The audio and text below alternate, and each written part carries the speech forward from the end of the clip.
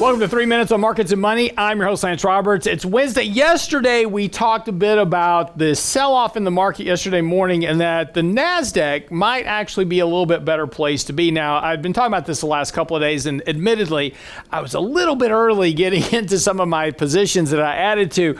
But again, what we saw yesterday in particular was the NASDAQ opened down sharply yesterday morning, actually recovered all day yesterday. And again, we continue to narrow that gap between our money flow indicator and money flows, and we're getting very close to getting that positive turn. And importantly, we saw a turn up in money flows yesterday. This was slightly negative yesterday morning, actually turned positive in the afternoon. So we actually had a strong spate of money flows coming into the NASDAQ yesterday. So that was encouraging as we start to see some money flowing back into the NASDAQ.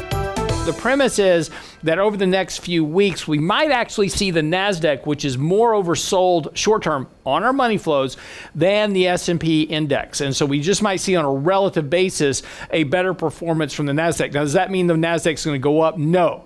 It means that the NASDAQ may perform better on a relative basis than the S&P. That it could also mean it just doesn't go down as much if we get into a bigger correctionary cycle in the markets. However, in the short term, I don't think that's going to happen.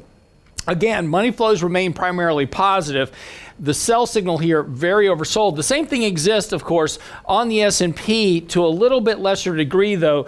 The S&P money flow indicator is still negative, and again, that continues to keep us contained within this sideways consolidation that we've talked about now for the last 3 weeks ad nauseum. But again, not ready yet to turn up here. But again, this indicator not as oversold as the NASDAQ. So this is why I'm saying we may see some relative performance improvement as money starts to look for a safer place to hide. Large cap, liquid names like Facebook, Apple, Amazon, Google, potentially we may see that, particularly if we start to see some more downward pressure in the S&P.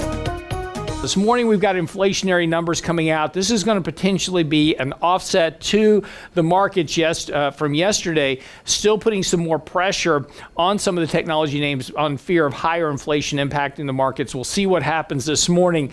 But again, just looking at kind of where we're positioning right now, those are the things we're looking at. Now, look, if we also look at, for instance, areas like emerging markets, continues to be a good bit of pressure here, big underperformance relative to emerging markets, still on a money flow sell signal, not nearly as oversold as the other indexes. This suggests we've got more downside risk in emerging markets.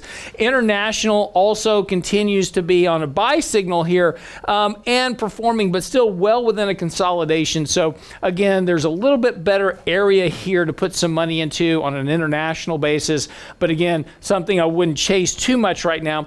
Small caps, which had a huge run from the lows last year, have actually petered out here. And again, on a sell signal, fairly fresh for a sell signal for a small cap stock, suggests more downside risk in the small cap space. So this is where I would probably start to avoid exposure. Small cap, emerging markets, kind of shift my focus back again to some of the larger cap, more liquid names where money's likely to hide, particularly if we do get into a bit more sloppiness later this summer. I'm your host, Lance Roberts, for 3 Minutes on Markets and Money. We'll see you tomorrow.